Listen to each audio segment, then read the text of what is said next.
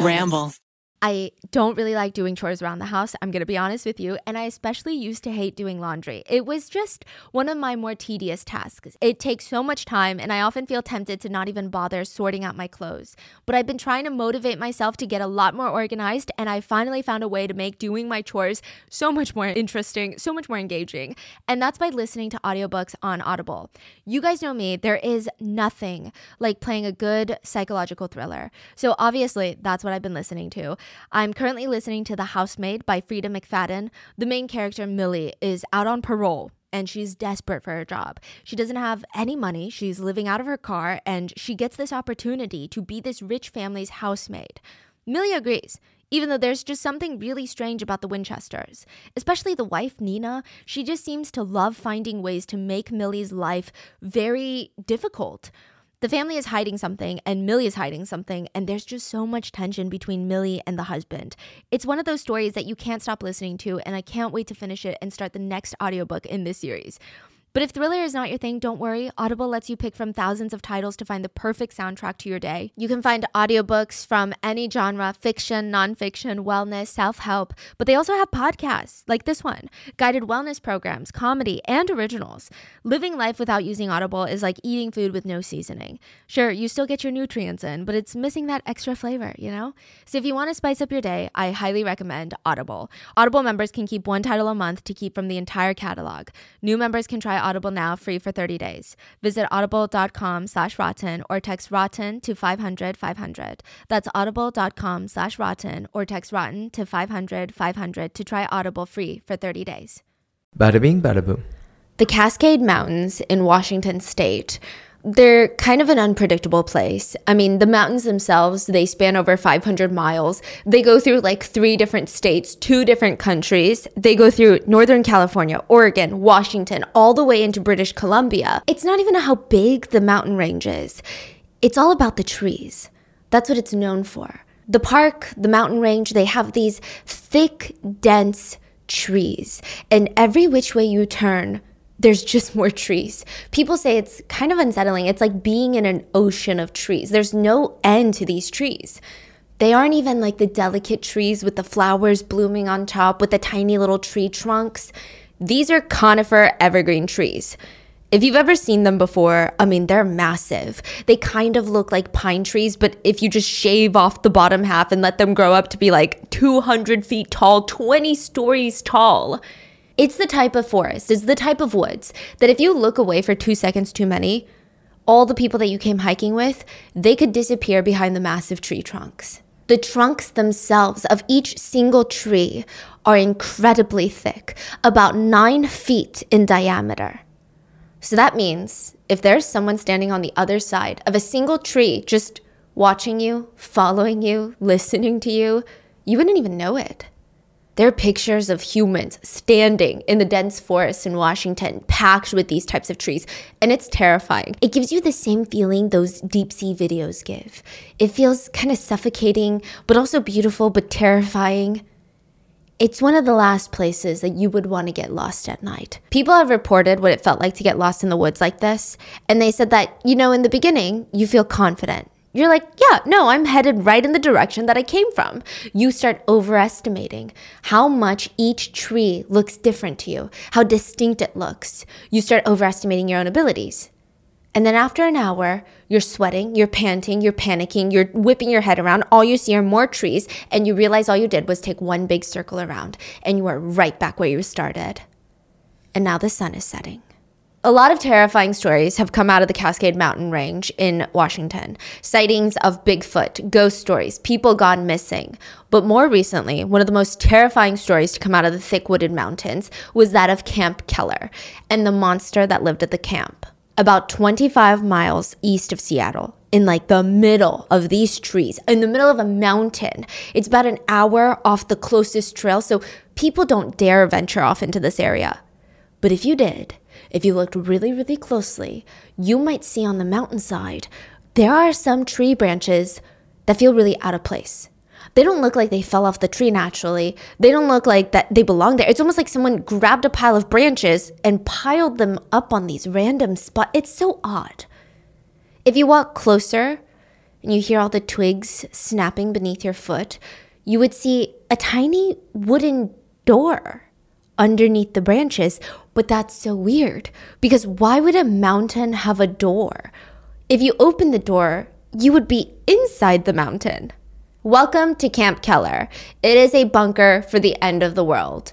If you were to make it this far into the mountains, the owner of the bunker would have likely heard you approaching and would have been watching you through binoculars, debating on what to do with you now, which is exactly what Chafee was trying to avoid. Usually, when Chafee was tracking humans, he would do it on his hands and knees. He would just crouch down onto the ground, staring at the muddy terrain, studying the surface for what he calls signals, which are track marks. Chafee is a human? Yes, Chafee's a human. Okay. Every broken twig, every boot print, he would be examining it. But Chafee and his partner wouldn't be able to do that today because the person that they're tracking doesn't want to be found. So they dressed up as little tourists and they got lost from the main hiking trail. They look like a young, naive couple in the woods. They're stopping to take sips of their water while they glance around. They're taking pictures, reaching into their red backpacks for little snacks. But Chafee was experienced. One step into the woods and he knew that he wasn't alone. 5 steps into these woods and he knew that he was on the right track to find Peter Keller, the man who lived in that bunker, the man who had murdered 2 people in cold blood and was going to do it again unless Chafee tracked him down. Peter Keller had spent the past 8 years building a secret bunker filled with weapons in the mountain. He had stockpiles of explosives, pipe bombs, ammunition, rifles, chemicals to create other weapons of destruction. He was going to create a lab inside the mountain to study viruses. And he documented the whole thing in a series of vlogs. The videos start off very predictable. Peter would talk about how the building process was going for the bunker. Today we're hauling up a 55-pound pack, basically a big bottle full of beans that's about 45 pounds, and some winemaking stuff, and then just the weight of the gun, and really got a lot of stuff up. I got propane, gasoline, food. I mean, basically I can last months up here without ever leaving. He vlogged about what problems he faced when building a cabin underground. He never showed too much of the bunker itself. Maybe he didn't want to give away his location. I don't know. But he would frame the camera at his face and you would just see the sky above him. And his hair was usually really disheveled from all the construction work that he's doing. This winter's been pretty brutal. It's been really slowing me down. I was hoping to be done about a month ago, but it's just constantly snowed. Last month has just been really, really wet and rainy. Just couldn't do anything for a long time. He also vlogged about why he built this fortress in the first place. He said it was because he was ugly. What? How did I get so f***ed up? How did so many things go wrong? I don't think it's all my fault. I think it's more upbringing, family life. I was just too ugly. Nobody cared. I guess it's also because I don't have anything. I never did. No money. My looks are horrible. I've tried to make it in this world, and it just isn't happening.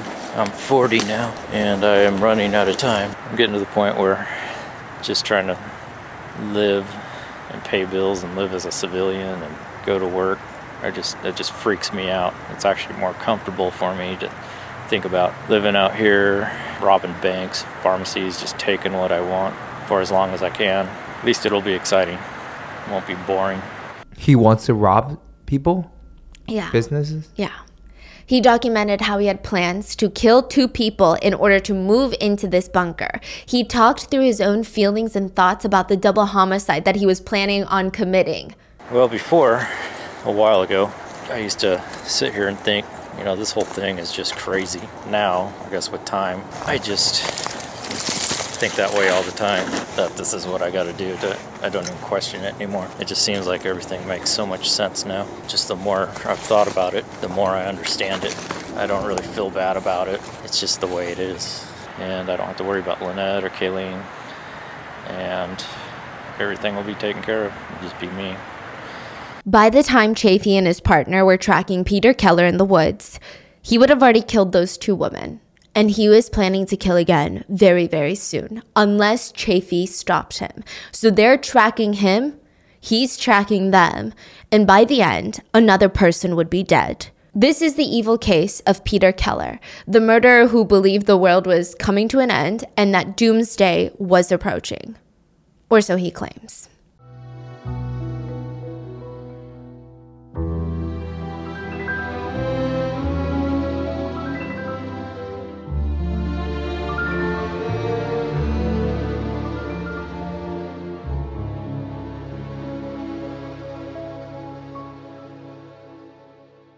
We would like to thank today's sponsors who have made it possible for Rotten Mango to support Futures Without Violence, who has been fighting to eradicate family violence against women and children. They provide individual resources as well as legal change and advocacy. This episode's partnerships have also made it possible to support Rotten Mango's growing team of dedicated researchers and translators. And we would also like to thank you guys for your continued support as we work on our mission to be worthy advocates of these causes. Now, as always, full show notes are available at rottenmangopodcast.com, but with any case, if there's anything miscommunicated or any additional details that you may know, please let us know down in the comments. And with that being said, let's get started. There is a place in Kansas where you can buy a windowless condo. It's not even 2,000 square feet. It's about 1,820 square feet, and it costs $3 million in Kansas. Okay, love Kansas. What? But that is on par with Manhattan prices, if not pricier. You get no view, no windows even, or at least no real windows. You have simulated views. TV screens that look like windows with a little frame around it, but no real windows. Additionally, if you were to move in, you would be obligated to provide free labor for the condo building at least 4 hours a day. You would have to work for the building that you just paid $3 million to buy a unit inside of. You also cannot leave the condo building unless they give you permission to leave. You can't even move in anytime soon. Or at least probably not anytime soon. So you're paying $3 million for a condo with no windows. You can't even move in and use your actual condo anytime soon. And if you do end up moving in, you are obligated to work 4 hours a day and cannot leave without permission from the building. Who on earth would spend $3 million in a condo like that? Billionaires. Billionaires are lining up to purchase these underground condos in Kansas. Because they're bunkers. Rich people and their bunkers have been such a hot topic recently. I mean, the Facebook Meta founder, Mark Zuckerberg, has recently been in the news for allegedly building a 5,000 square foot underground shelter underneath his Hawaii estate. Allegedly it's a bunker. It's said to have its own energy and food supplies and, quote, what appears to be a blast-resistant door.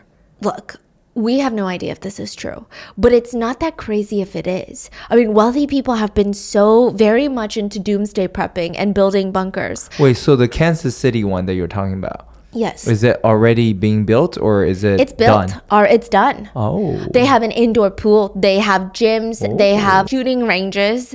They have a full food supply. I think it can sustain all of the units for like 5 years. They have air filtration centers. It used to be a U.S. missile silo. So are there people in there? I don't think you can live in there. Oh, so this is only open when the time arrives. Yes, precisely. They have a helipad for billionaires to fly in. And when the time comes, you go in and you bunker down. Is it nice in there? Did you see? It looks not that nice for $3 million. Yeah, for $3 million? Yeah. It's crazy. So what's the 4 hours labor? Yeah, you have to either help with the food processing or cleaning the filtration. Everybody has to hold their weight. Wow. And it's sold out, I'm assuming? There's only 2 on sale right now. And this is only just one of the buildings that this company is doing. It's called Survival Condo. They have multiple multi-million-dollar bunkers. Wow. All right, guys. 2 left. 2 left, yeah. I think the cheaper one is only half of a floor, and that's like 1.5. They say it's the cheaper one, right? Wow. Yeah. There are companies whose whole business plan is to cater to the ultra-wealthy's undying survival instincts. Have you heard of Oppidum? It's a Swiss company that helps build bunkers, bespoke bunkers, custom-made underneath your existing mansion bunkers. They can build 10,000 square foot structures that are 50 feet below ground, and they are built to withstand NATO standard ballistic and blast protection levels. They use the same level of high-density concrete that nuclear power plants use, but they look nothing like a nuclear power plant. They look like a Four Seasons hotel. The entire bunker is airlocked. You get your own decontamination chamber when you walk in so that none of that air you're bringing in. The main door to the bunker uses iris and palm recognition technology, and they're blast-proof, so nobody can get in. Once you're in, you have beautiful 16-foot ceilings. I mean, nobody even lives in houses this beautiful, so this is just somebody's bunker. It's beautiful. It's incredible. And of course, all of your priorities will be straight in the case of an apocalypse. The bunker comes with massive garages to showcase your luxury vehicles, art galleries. The art galleries are created with perfect top-of-the-line fire protection, ventilation, temperature, and humidity control systems like you would expect in a museum. That's crazy. Like, Yeah. when you're talking about just to survive, and they have to put in some artwork and some cars, and That's what I'm saying. that is some twisty stuff. That's some Hunger Games capital stuff. Yeah, Yeah. that doesn't even make any sense. Exactly. What are you going to do with your Picasso when we're all fighting to stay alive? Yeah. When you need a can of beans, no one's going to be looking at your Picasso, buddy. Yeah, exactly. It's crazy. If you choose the bespoke line, you can get an indoor garden with a full pond and a koi fish, automatic irrigation system included.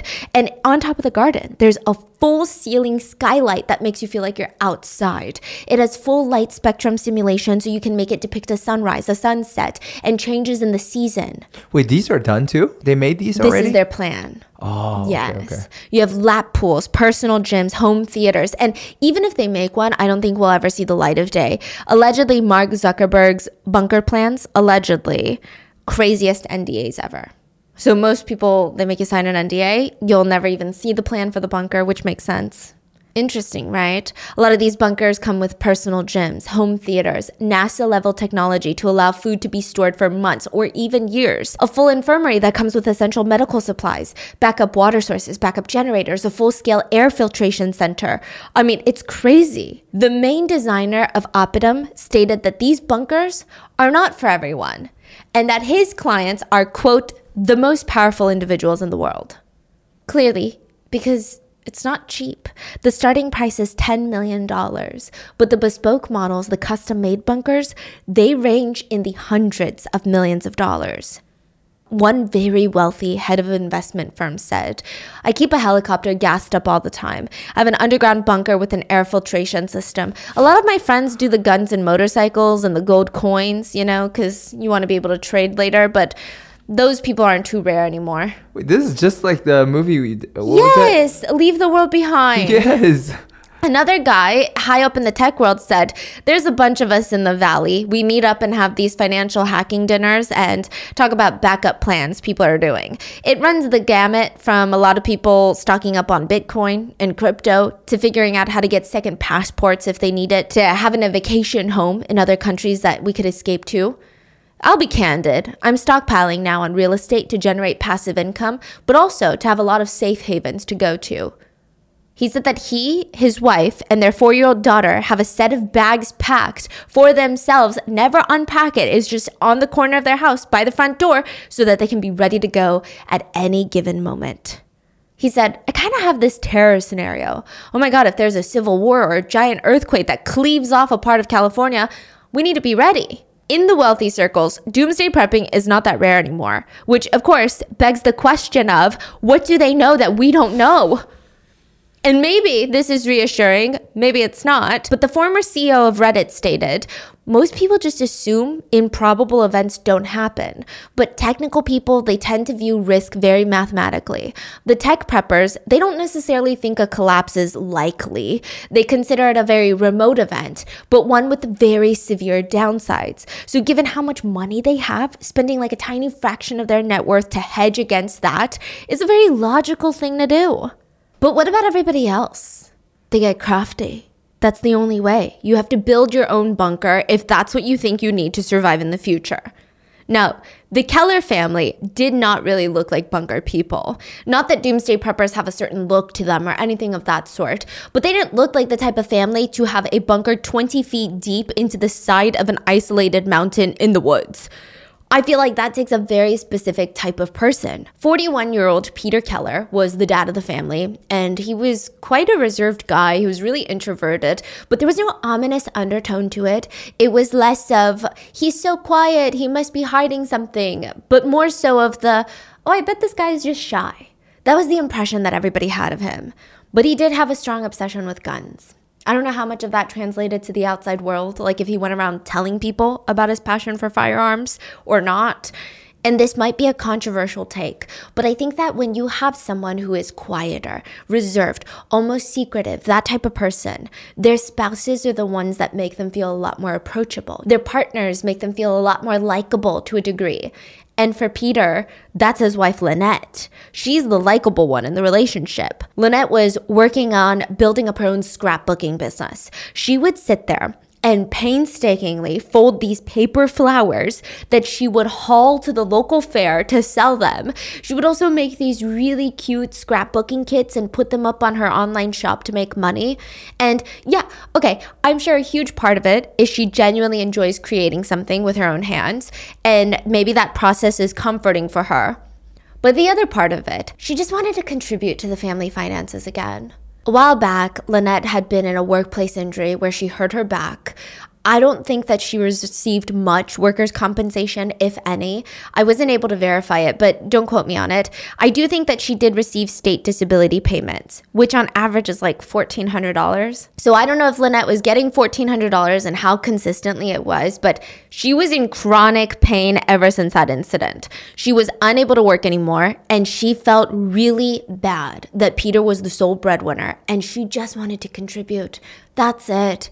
It was really hard for people to not like Lynette.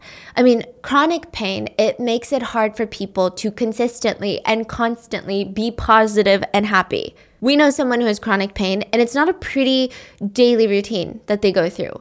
They don't have like this sunshine and rainbows day. When you're in pain, do you have the energy to smile and make everybody else around you feel comfortable when it feels like your entire body is on fire? Someone with chronic pain describes it as, envision last night you do a full body workout that hurts so much, all the muscles are aching. Then after the workout, you go out into the hot sun, take off all your clothes, and lay out fully nude without sunscreen until your entire body gets sunburned and your skin is peeling. And then after that, you throw on whatever scratchy, itchy clothes that you have laying around, and then you go into the city for 3 too many drinks, and now it's the next morning. They said that's what waking up with chronic pain feels like every single morning, even if you go to sleep at 7 p.m. the night before. It hurts to move anything. If anything touches your skin, it hurts. You have a massive headache. You want to throw up. That happens every single day, and it's almost impossible to stay positive and happy all the time. I mean, how can you when it feels like life is playing a joke on you?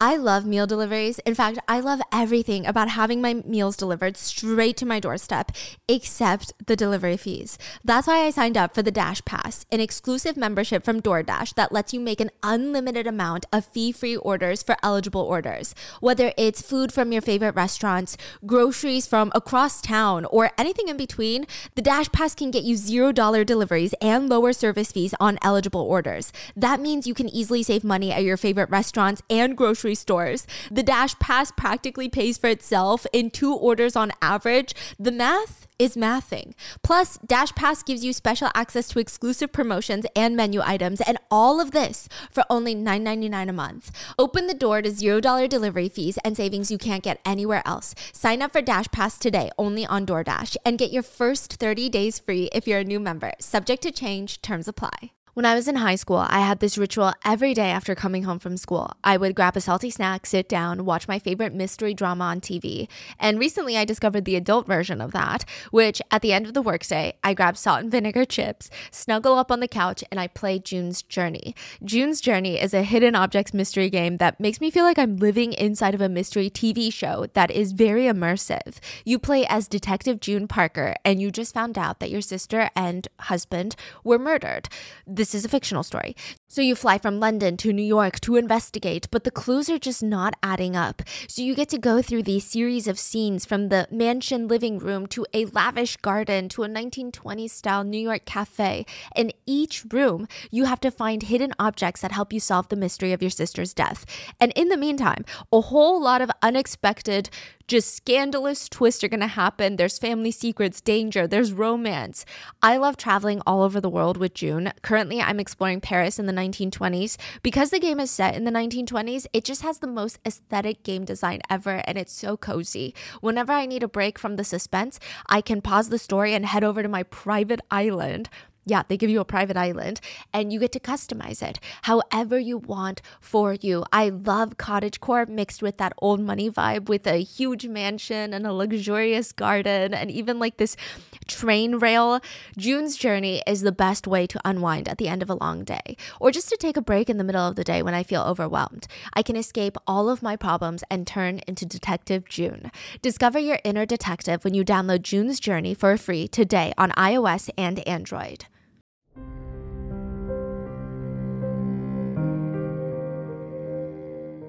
So that's how Lynette felt, and not a single person would have blamed her for not being sunshine and rainbows every single day, but Lynette was the type of person that you wish you had known sooner. Even when Lynette and Peter's 18-year-old daughter, Kayleen, was graduating from high school, Peter was taking a video of her at her graduation, and you can tell which parent brings Kayleen out of her shell. Peter asks, "So how do you feel, Kayleen?" And she just kind of shrugs. Lynette is in the background screaming excitedly, "No more high school, yay!" I feel pretty good. Peter asks if she feels different, and she just kind of shakes her head no. But when Lynette asks, she's like, "You don't feel different?" She shrugs and says, "I guess." And Lynette excitedly shouts, "You got a new life ahead of you. No more freaking school. Well, high school." Peter says, "Yeah, you got till tomorrow to get your stuff and get out of the house." And Lynette shuts him down. "Oh no, she's living with us forever. Sorry, Carson." So that's Kaylin's boyfriend. And she says, "Forever." So Peter just loves to vlog. Is that why? It seems like the whole family had an interest in videos. Yeah. So they documented everything. Lynette would also vlog her scrapbooking journey. And not, like I said, not a single person would have blamed her for being frustrated with her life and her inability to work or her back injury, but she was grateful for every single thing. I'm so sorry. Yes. Are these videos posted on YouTube? Here's the crazy thing. It is posted by called Explore With Us. They do true crime documentaries. I'm not sure how they got the footage. I wonder if it was an FOIA request. So they are the only ones I've seen with this footage. So they record it, but they don't post on YouTube or anything. It's for their personal record. I think it was taken down if it was posted. I see. Now, the police did release like a 10-minute video of Peter's vlogs in the woods. Yes, but the videos of Lynette, I haven't been able to see them anywhere else. Lynette just wanted to give back to her caring husband. I mean, she looked for every avenue for herself to make money. She tried selling the paper flowers at the market, like I was telling you. She put up the scrapbooking kits. She even tried vlogging to see if maybe she could promote her business and bring in ad revenue.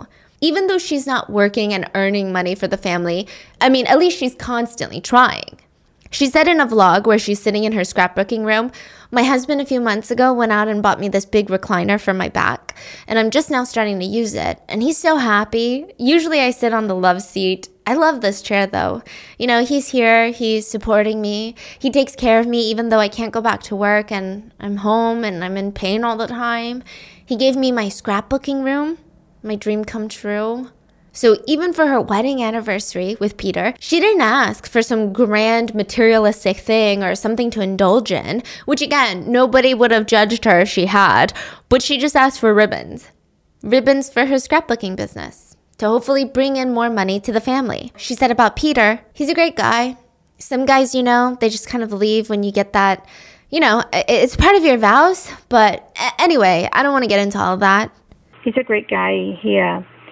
You know, he stuck around with me. I'm, you know, some guys are kind of leave when you get that, you know, it's part of your vows. But anyways, I don't want to get on to that. She would vlog about how thoughtful Peter was. I mean, it was in every little action that he did. She said, "Sorry, my dog is being crazy right now. My husband is probably chasing him around the living room." I know, my husband spoils me. He hates seeing me in pain, so tonight he came home and gave me another $20 because he knows I'm going to the doctor's tomorrow and he just wants me to stop by Michael's and get some more stuff. In another video, Lynette said, I know, my husband spoils me. He hates seeing me in pain, so tonight he came home and he gave me another $20 because he knows I'm going to the doctor's tomorrow and he wants me to stop at Michael's and get some more stuff. Peter worked refurbishing computers, and it's reported that he was a computer engineer. And it does seem like he made a pretty good living. Lynette told her family that Peter was great with his finances, and she believed that when they retired, they were set up to be millionaires. Not that Lynette had any plans to start blowing any of this money or spending like crazy. She just really wanted a few ribbons and ink from Michael's here and there. And she was so grateful. She was not with Peter for the money. She worked really hard to contribute to her family in other ways, given her circumstances, which is so admirable. And then Kayleen, their daughter, their only child, she graduated high school and she was on track to start at Bellevue College in the fall. She was interested in environment protection, in gaming, in videos, camera equipment, which I'm sure everyone always told Peter he was so lucky to have a daughter that was interested in the same thing that he was interested in. It's just another added layer of connection to have with your kid, something to bond over, the shared passion. It's pretty rare. They would even joke around together. They had the typical dad and daughter humor. Kayleen would vlog her dad sitting on the couch, and he would just look at her and bluntly ask, "Are you going to take a picture of me and sell me on eBay?" Can you take a picture of me and sell me on eBay? It's like a solid dad joke. Friends of the Kellers said Kayleen had a special bond with her dad. Kaylin's uncle said, we'd go there for the holidays, and it was like every father and daughter relationship. She would look at her dad and say, "Daddy, can I have this?" And he would say, "Sure." She was, in her own way, Daddy's little girl. Perhaps Peter would want to go to the ends of the earth to protect his family from the outside world and make sure that nothing happens to them in the event of a catastrophic end for the world. Maybe that's why he built the bunker. There was only one problem with that, though, about his bunker. He only had room for one. What? The Kellers clearly were not the perfect family, but all of their friends and family were under the impression that they were pushing through the hard times. Life was going to give them a big break soon, but Peter was over it. I just feel like I'm getting knocked back financially. My wife is just going to suck all the money out that I have. Peter turns on the camera and it feels like he's expecting us to watch his videos. He does retakes to make sure that the message comes across exactly the way that he wants it to. All we can see is his face and the trees behind him. We can't even pinpoint where in the woods he is. It's almost pointed towards the sky and it's placed near his chest going up, and he just looks crazed. He says, Well, it's about 2 weeks before the end. This is going to be my last video till after that. That's terrible. Ugh, that's terrible. He puts the camera down and he tries again. Well, it's about 2 weeks before I finally drop out of society and start this project. He puts the camera down. 2 weeks before I finally drop out of society. He doesn't like the wording of that. So he puts the camera down and he starts again. Well, it's about 2 weeks before we finally drop out of society. Fully commit to this. Well, it's about 2 weeks before we finally drop out of society and fully commit to this. Very interesting, the switch here of him saying I and then changing it to we. It's just weird. We meaning who though? Just him. Yeah. But he changed it for a reason. Yeah. He continues. Probably gonna be my last video till after that. I just wanted to get one last video in before that time. So far, I'm come to terms with it, doing okay. It's starting to accept it. Doesn't really freak me out anymore like it did sometimes.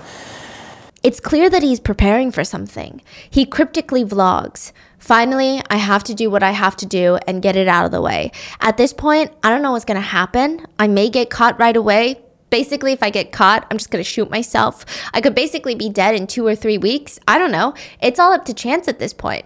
I don't think anyone knows where I'm at. But if they put it together, who knows? At this point, I had to take that chance. So it's just going to be a point of go as far as I can. I do have my escape, and that's death. I can always shoot myself, and I'm okay with that.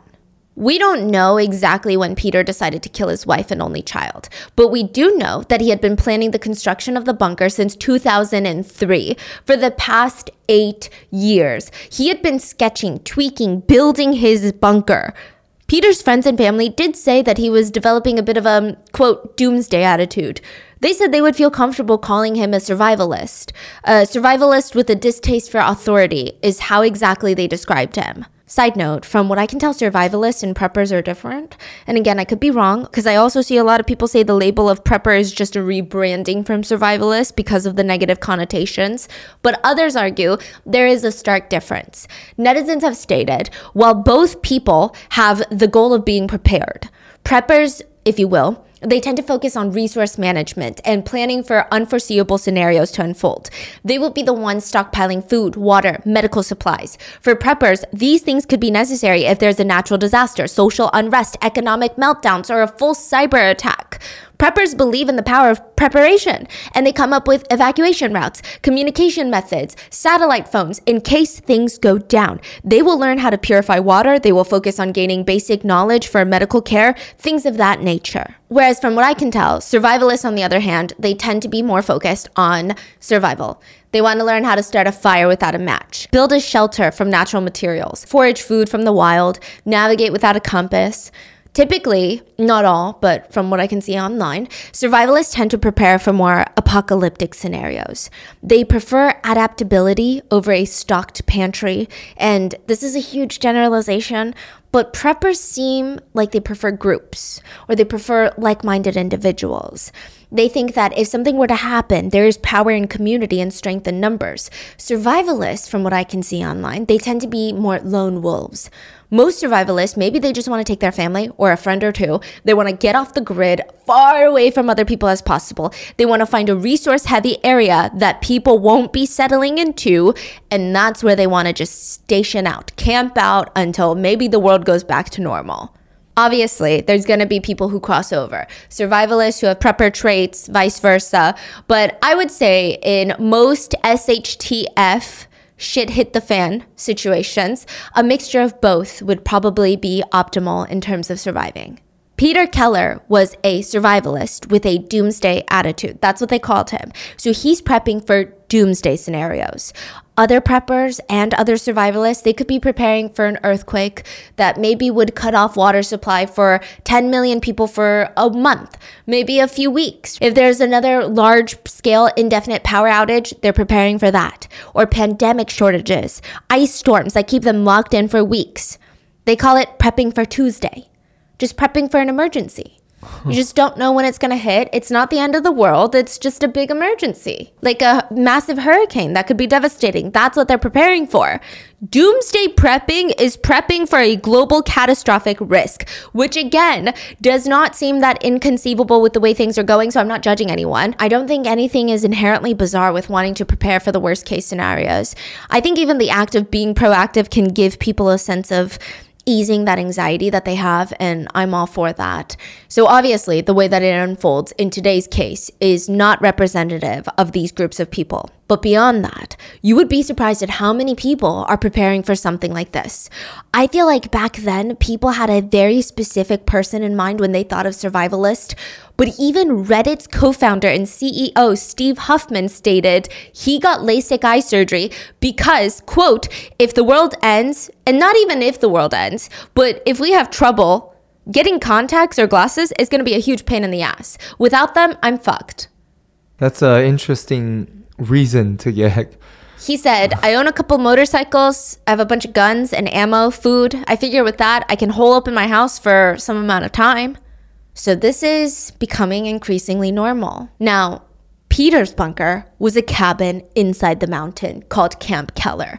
Authorities would later be very impressed by the sheer size of the thing. It was an elaborate space. I mean, envision a log cabin made of wood, 2 floors, multiple levels, separated rooms with air mattresses, pillows, blankets, clothes, stuff to keep you comfortable. You can go inside, go from level to level. There's a pantry, a kitchenette, a bedroom furnace, places to clean up, shower, storage rooms. Well, you say this is inside of a mountain? Inside of the mountain. He excavated the inside of a mountain, and what's crazy is he can't even bring up crazy tools. So the way that this mountain where it's placed is it's about an hour hike off the trail. So he would have to get out of his car, go onto the hike for maybe about 45 minutes, then get off the trail to his bunker location. That would take another hour of heavy non-hike trekking up the mountain. So Steep round trip incline. takes like 4 hours. Yes. And oh my. all the tools that he would need to excavate the inside of a mountain, he would have to bring on his back. So he's not bringing in heavy duty machinery. Yeah. He's bringing in just like chainsaws.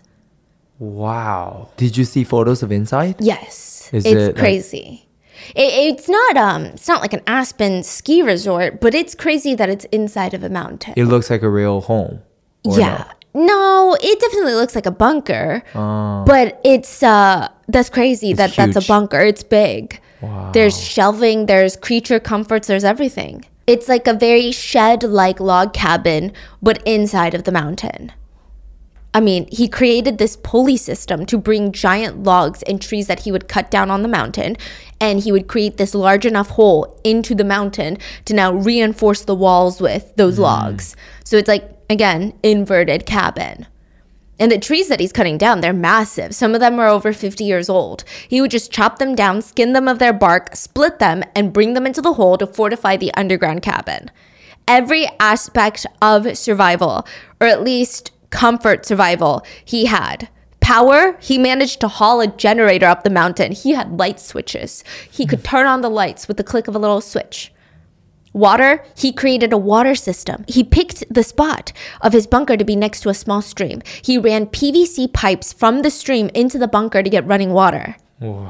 Heat, he made a wood-burning furnace with one of those aluminum trash cans. He cut a hole on the side and he would throw in wood and just burn it. He had ventilation so he wouldn't die of carbon monoxide inside of the bunker. He had a wood-burning stove. Murder, Peter had stacks of ammunition boxes in Ziploc bags. He had high-powered rifles, tons of fuel containers. He purchased a bulletproof vest, binoculars. He had scopes in there, which is a device that you put on your gun so that you can see where your bullet is aiming and where it's going to impact. He even stockpiled bottles of water, Coca-Cola, vodka. He had a bucket filled with his favorite candy, which are 100-gram bars. That's the name of the candy, as well as regular day-to-day necessities like Windex and laundry detergent. The bunker has been described as a shocking feat of engineering. So, I mean, most of the supplies were either from the woods around him, like he would cut down the trees, or any additional supplies he would have to haul from his house, which again, like we said, would be a 2-hour hike up the mountain, half of it off trail, which if you guys go hiking off trail, I would say is 10 times harder than on a trail. He never really shows too much of the actual bunker when he vlogs, but there is a clip where he briefly shows the camera some of his surroundings at night before he heads home. And he says, Well, this is the end of the day. I'm getting wrapped up, getting ready to leave. I don't know if you can see me, but kind of one last look. That's my fireplace, wood stove, whatever. Now we're going upstairs. you just see like big black trash bags piled around. They look like body bags. This is where most of my supplies are. Pretty well stocked up. And that pretty much wraps it up for the day. He also vlogs some of the challenges he had creating the bunker. Today is probably the nicest day it's been in a long time. As you can see, I have about 3 loads left before the final.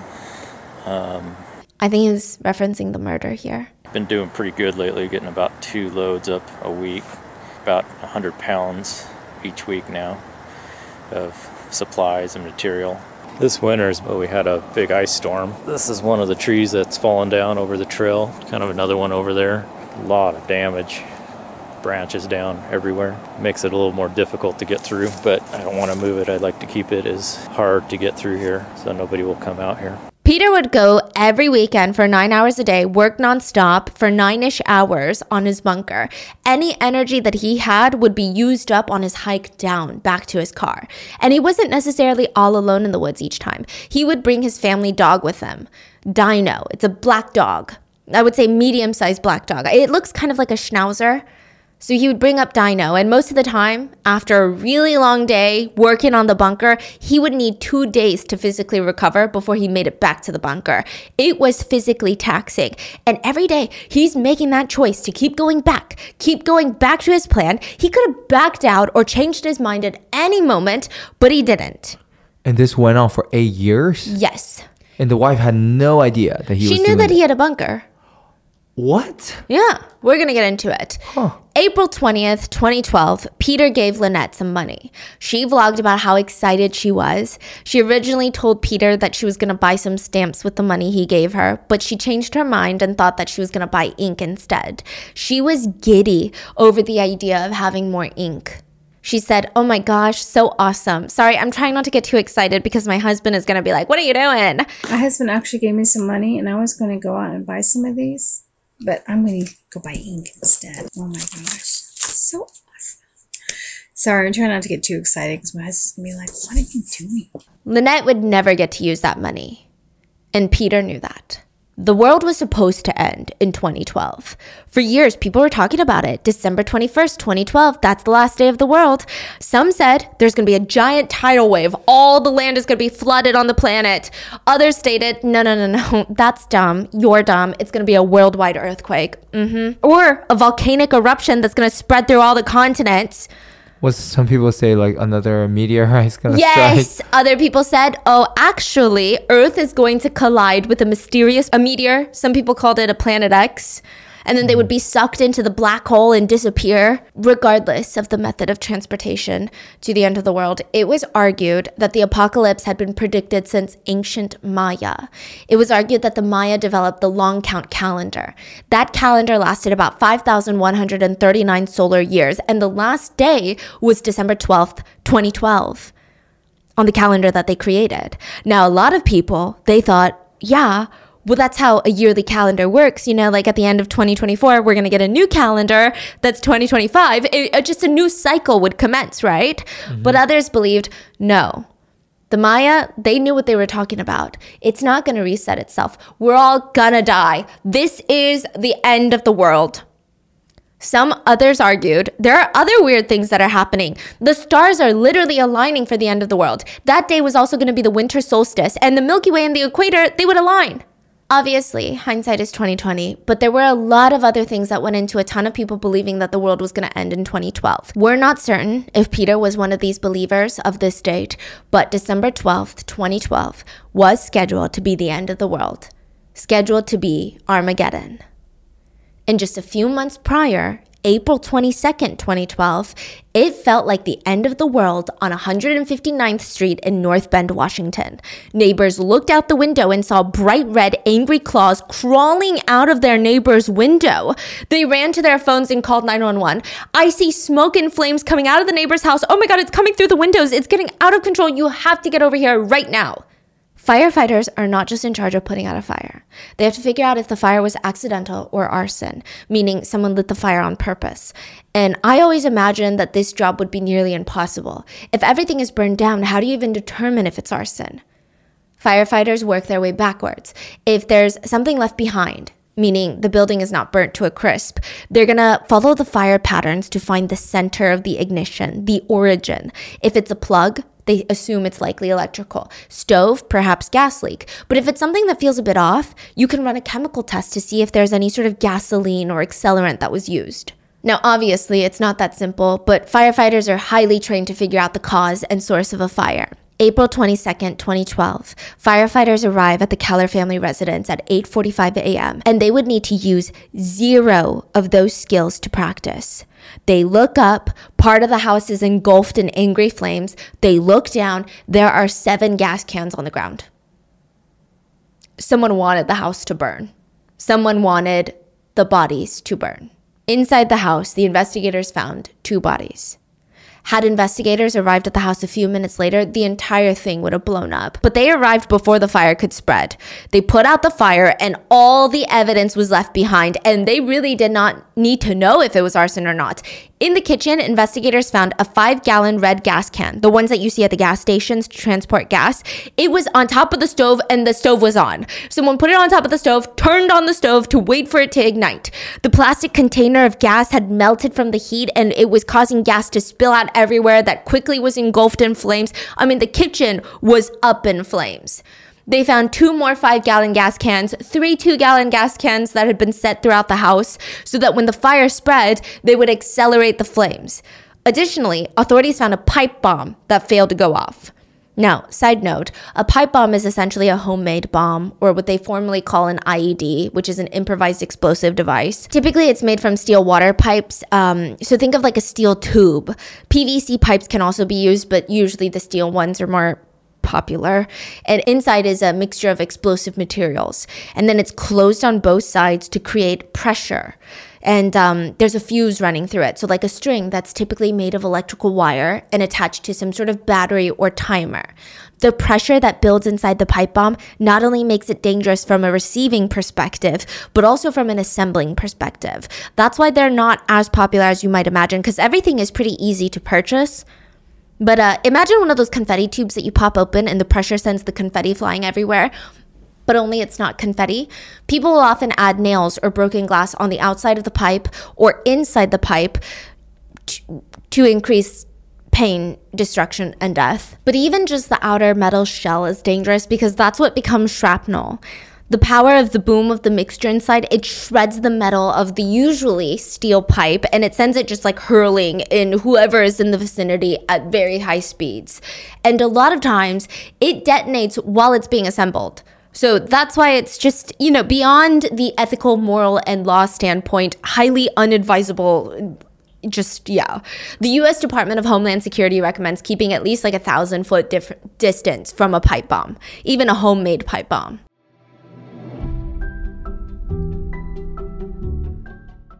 If I offered you 2 different pairs of jeans and I told you that you can only wear one of them, you could probably decide in 2 seconds.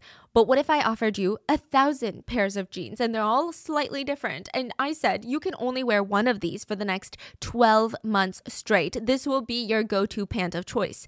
What are you going to do? How do you even start to choose?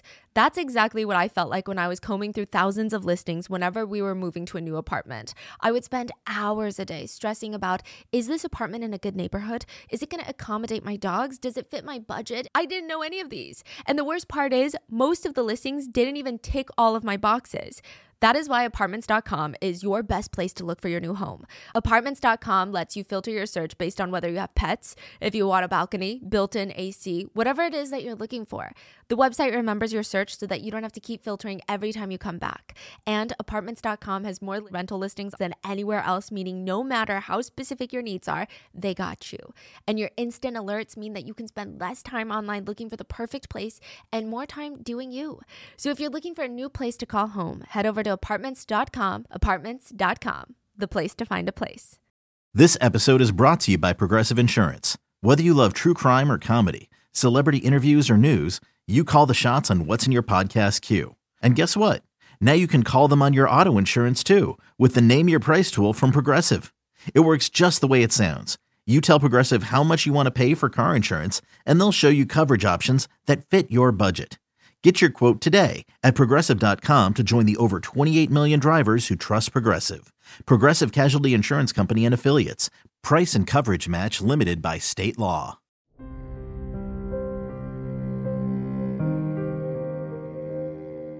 The pipe bomb in the Keller residence, thankfully, did not explode, but if it had, it could have easily killed every single firefighter on site that day trying to put out the fire. So to recap, authorities found clear and obvious signs of arson, a pipe bomb that thankfully did not detonate, and unfortunately, that is not the only thing that authorities found. They found 41-year-old Lynette Keller dead in her bedroom. 18-year-old Kayleen was also found dead, both with gunshot wounds to the head. Their family dog Dino, that appeared in so many of Lynette's videos, but also went to the woods with Peter on a consistent, routinely basis to build the bunker, was also found shot dead, along with their family cat.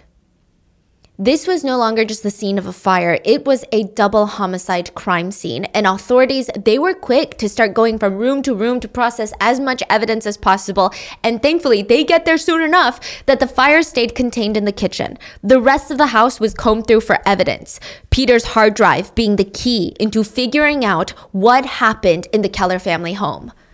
Forensic investigators were able to get access into his hard drive, and they found pictures A lot of pictures taken over the course of 9 years. I mean, I imagine that the first few photos started off with just sketches, floor plans, notes, and then it quickly evolved into the mountain, the woods, random trees here and there. And with each scroll, the photos just kept evolving into something darker and darker until you saw Camp Keller over the course of almost a decade come together, picture by picture. The police could see what it was now, what it was escalating into. They saw hand-drawn plans for the bunker and a note written by Peter about one of the floor plans for the rooms. He said he wanted to build a lab for viruses and nanobots. Nanobots? Yeah, so nanobots are tiny little robots that are about 1 millimeter in length, which is about like the tip of a sewing needle. And they're mainly being experimented and tested in the medical field to go inside the human body and, for example, destroy cancer cells.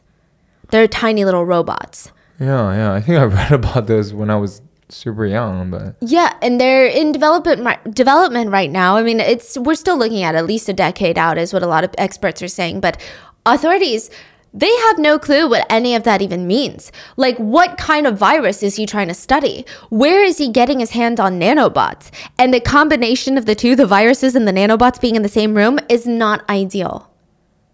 They needed to track down Peter Keller. People underestimate human trackers. You know, in movies, you see scent dogs looking for fugitives in the woods, or you see the infrared camera scanning the area from helicopters. But sometimes it just takes a human to track a human. Sometimes all it takes is an expert to go into the woods and just look. Stand and look. They say that you need to look for small branches that have been snapped in half. Someone stepped on it. Or a plant that's kind of leaning awkwardly to one side. Someone brushed past it when they walked aside it. Or maybe mud on the tree trunks. Humans have a strong instinct to want to rub mud off of our shoes when we're in that type of terrain. There are other things that we all do without even thinking about it. When we walk, we all have a dominant side that we distribute extra weight on. And just by looking at a picture of us walking, a lot of these human trackers can tell which is our dominant side, exactly what our footprint will look like in the mud. Or depending on your speed, your weight is distributed differently, and great trackers, just by looking at your boot print, can tell if you are walking at a leisurely pace, skipping, or running. Sometimes, they say the only way to throw trackers off is to tie your shoes on backwards. So you get your tennis shoes, you put your feet on top of your tennis shoes. You don't put them in your shoes, backwards, okay? And then you tie the laces on the top of your foot. But they can still see footprints. Yes, but it'll be in the opposite direction. But even then, a good tracker will probably be able to find you. And Chafee, he was a good tracker. Once he and his partner found Peter's tracks, they called in the SWAT team. 36 SWAT officers came with faces streaked in camouflage paint up the Cascade Mountains, and they start sneaking uphill. Peter had the advantage here. He's higher up. He has rifles, scopes, binoculars. If he sees them, he could open fire at any moment. They needed to be as discreet as possible. They ended up slogging in the mud for 7 hours. Hands and knees, camouflage paint on their face through the steep, muddy terrain to get up the mountain without being seen. So they immediately found out where he was hiding? Yes, they found a picture that could pinpoint where he was. I'm going to get into it. And this whole thing was just confusing because everyone in the family, at least at one point, they all really liked Peter, which I think showcases just how polished of a manipulator he is. I mean, he went from being a family man to be chased by 36 SWAT officers up a mountain. He was able to hide his true feelings for so long. A lot of people have stated it's utterly terrifying that Peter would wake up, have breakfast with his family, all the while he's planning their murders throughout the day. Even Peter's colleagues at work, they didn't see a single red flag in him. His boss said, Peter was an excellent employee. Excellent employee. You could set your clock by him.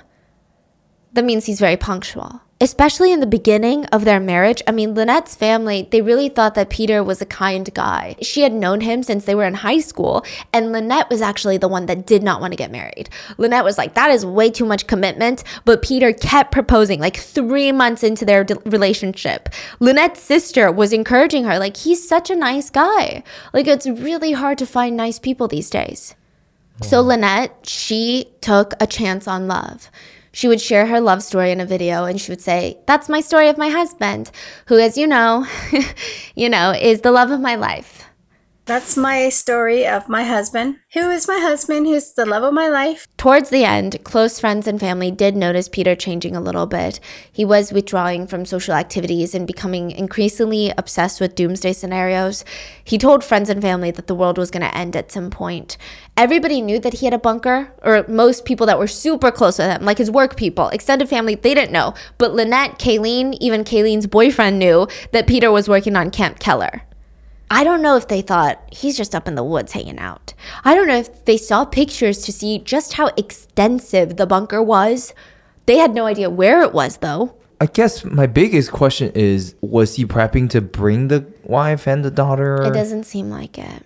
But do they know that? I don't know. I think that they probably are not survivalists and did not think that the end of the world was nearing. Who would choose a bunker over their nice home? It just didn't make any sense. It just felt like, oh, dad's weird hobby. Dads go fishing on the weekends. My dad builds a bunker. There was nothing that alarming about it. And I think if they hadn't seen pictures and if they hadn't seen a lot of his preparations, I don't think that they would have even known how extensive it was. I think they would have just thought he likes to spend time in nature and he's a little bit of a survivalist. But they just knew it existed, and that's why Peter would leave at 10 a.m. on the weekends and would return near nighttime. One thing that did bother Lynette's family about Peter was he was a little bit cagey about money, to the point where Lynette would have to ask family members for various expenses here and there. Meanwhile, Peter was sinking thousands of dollars into gun silencers, bulletproof vests, ammo, and thousands of dollars into creating his bunker in the woods. This bunker was likely booby-trapped. So the SWAT teams, they could not force their way in. Even if they had the means, they didn't know exactly what they're walking into, which is dangerous. All they knew was Peter has a lot of guns and a lot of ammo. He had a pipe bomb at home ready to go off. He betrayed and killed the people that he was supposed to protect. This is the definition of a high-stakes, armed and dangerous suspect. So if they can't go in and he doesn't want to come out, what are the SWAT teams going to do? They're going to flush him out. Tear gas smells slightly pleasant at first. According to some sources, I wouldn't know. They say it's slightly sweet, and if you know that you're being tear gassed, you might even smirk like, oh my God, it's not even as bad as they say it is. People are so dramatic. I can handle it. But you're in for a surprise. They say first it's the throat. You feel this spicy coating in your throat, and it's kind of like glitter. No matter how much you cough, it's sticking to the sides of your esophagus. You cannot get this burning sensation out. And then the panic sets in because you feel like you can't breathe. You're going to suffocate. It feels like nails are just clawing at the inside of your esophagus. And then the mucus starts to take over. Mucus starts pouring out of your nose whether you want it to or not. Nothing can stop it. Nothing matters anymore except getting rid of this pain. You don't even feel like you're breathing. You feel like you're just breathing knives. And then it's your eyes. You start crying uncontrollably. It's a physiological reaction. It's like emptying an entire bottle of hot sauce straight into your retina. That level of burn. Any exposed skin, it burns. And all it takes is a single whiff. They gassed the entire bunker, and they waited.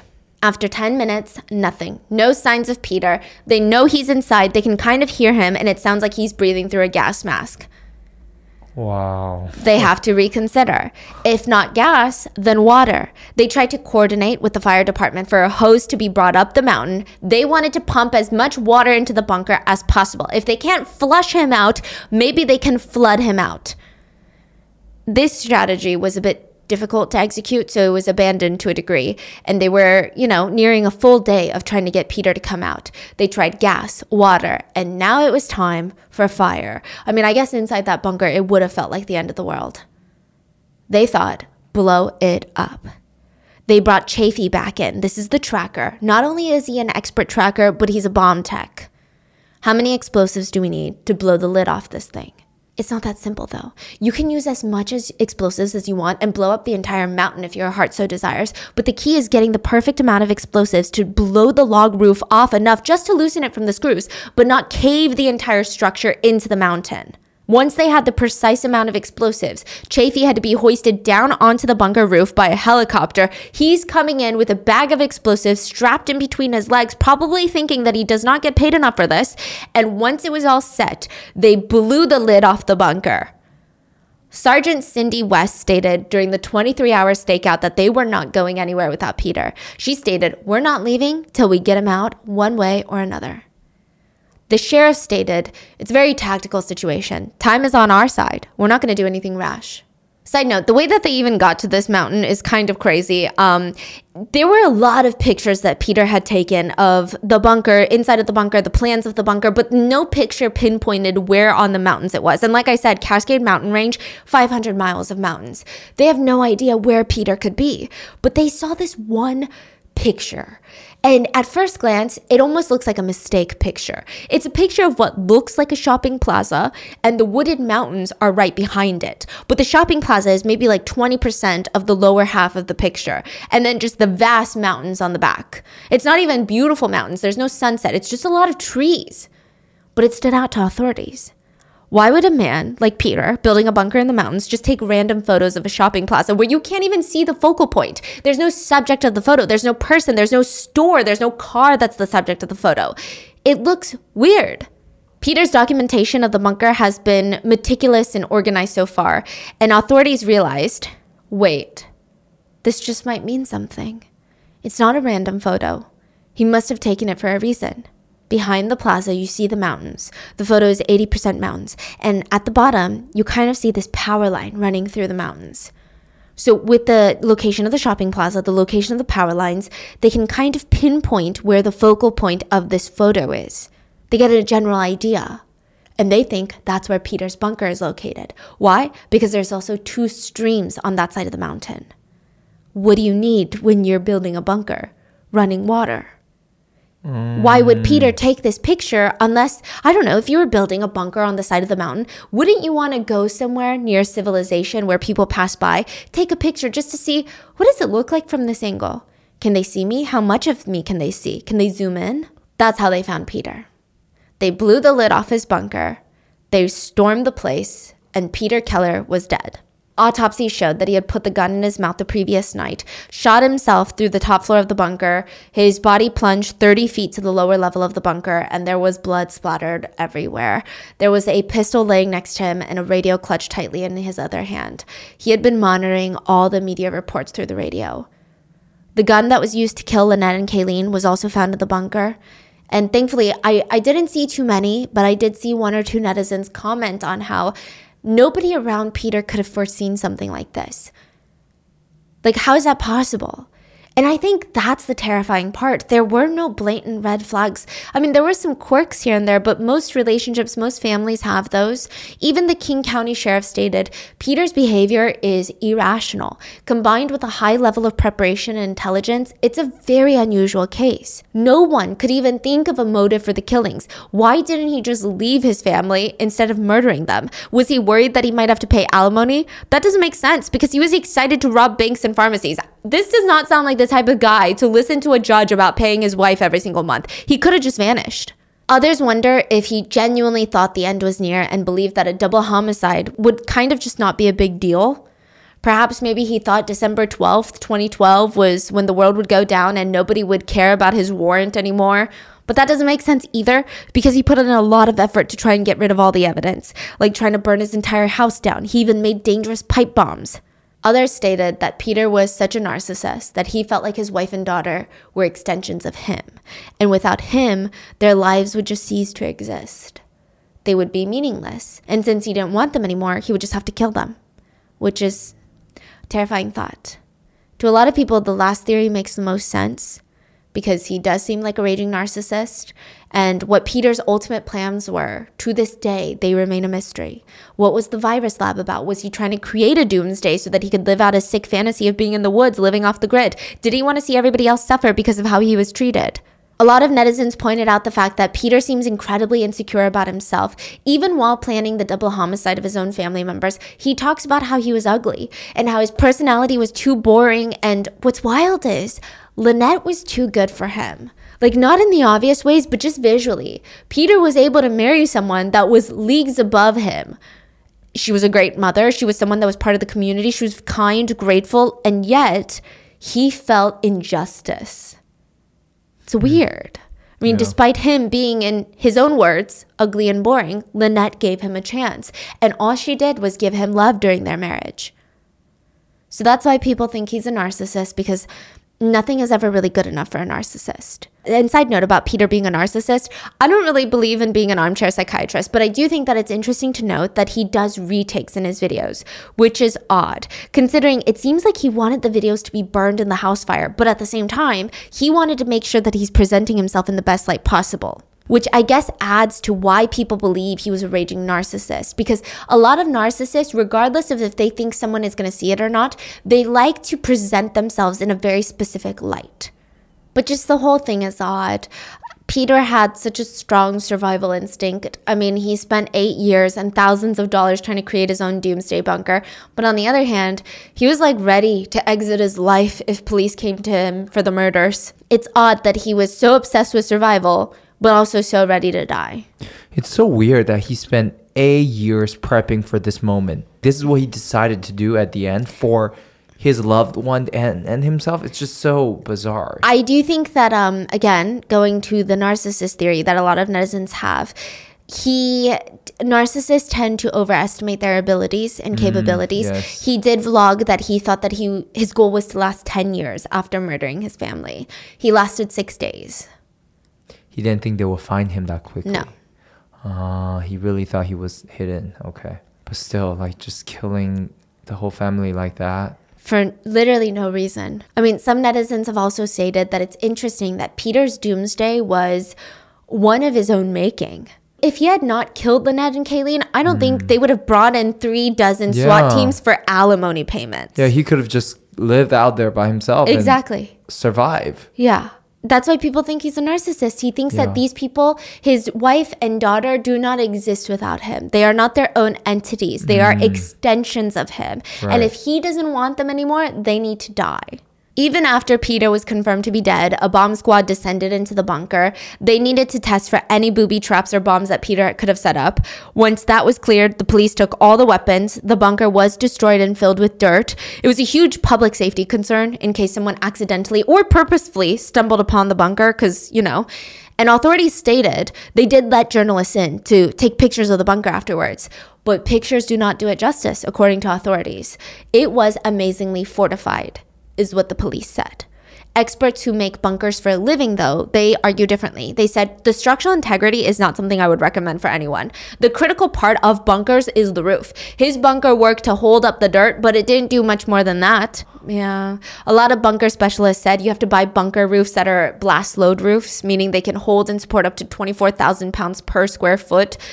So there's that. But we do know that Peter Keller had also been hoarding cash in the bunker. We don't know exactly how much. We just know that before he went off the grid, he had withdrawn at least $6,200 from a local Chase bank. And authorities said the total sum was somewhere in the tens of thousands. Lynette's side of the family has taken the money, and they have chosen to establish a scholarship fund in Kayleen's memory with it. It's kayleensfund.com for women who attend DigiPenn Institute of Technology in Redmond, where Kayleen was hoping to study video game design. The family said in a statement, Lynette and Kayleen were two amazing individuals who will be missed by our family each and every day. We take some comfort in knowing that they were together and that one day we may see them again. And that is the story of Peter Keller and his twisted bunker vlogs. What are your thoughts? Please stay safe, and I will see you guys on Wednesday for the next episode. Bye.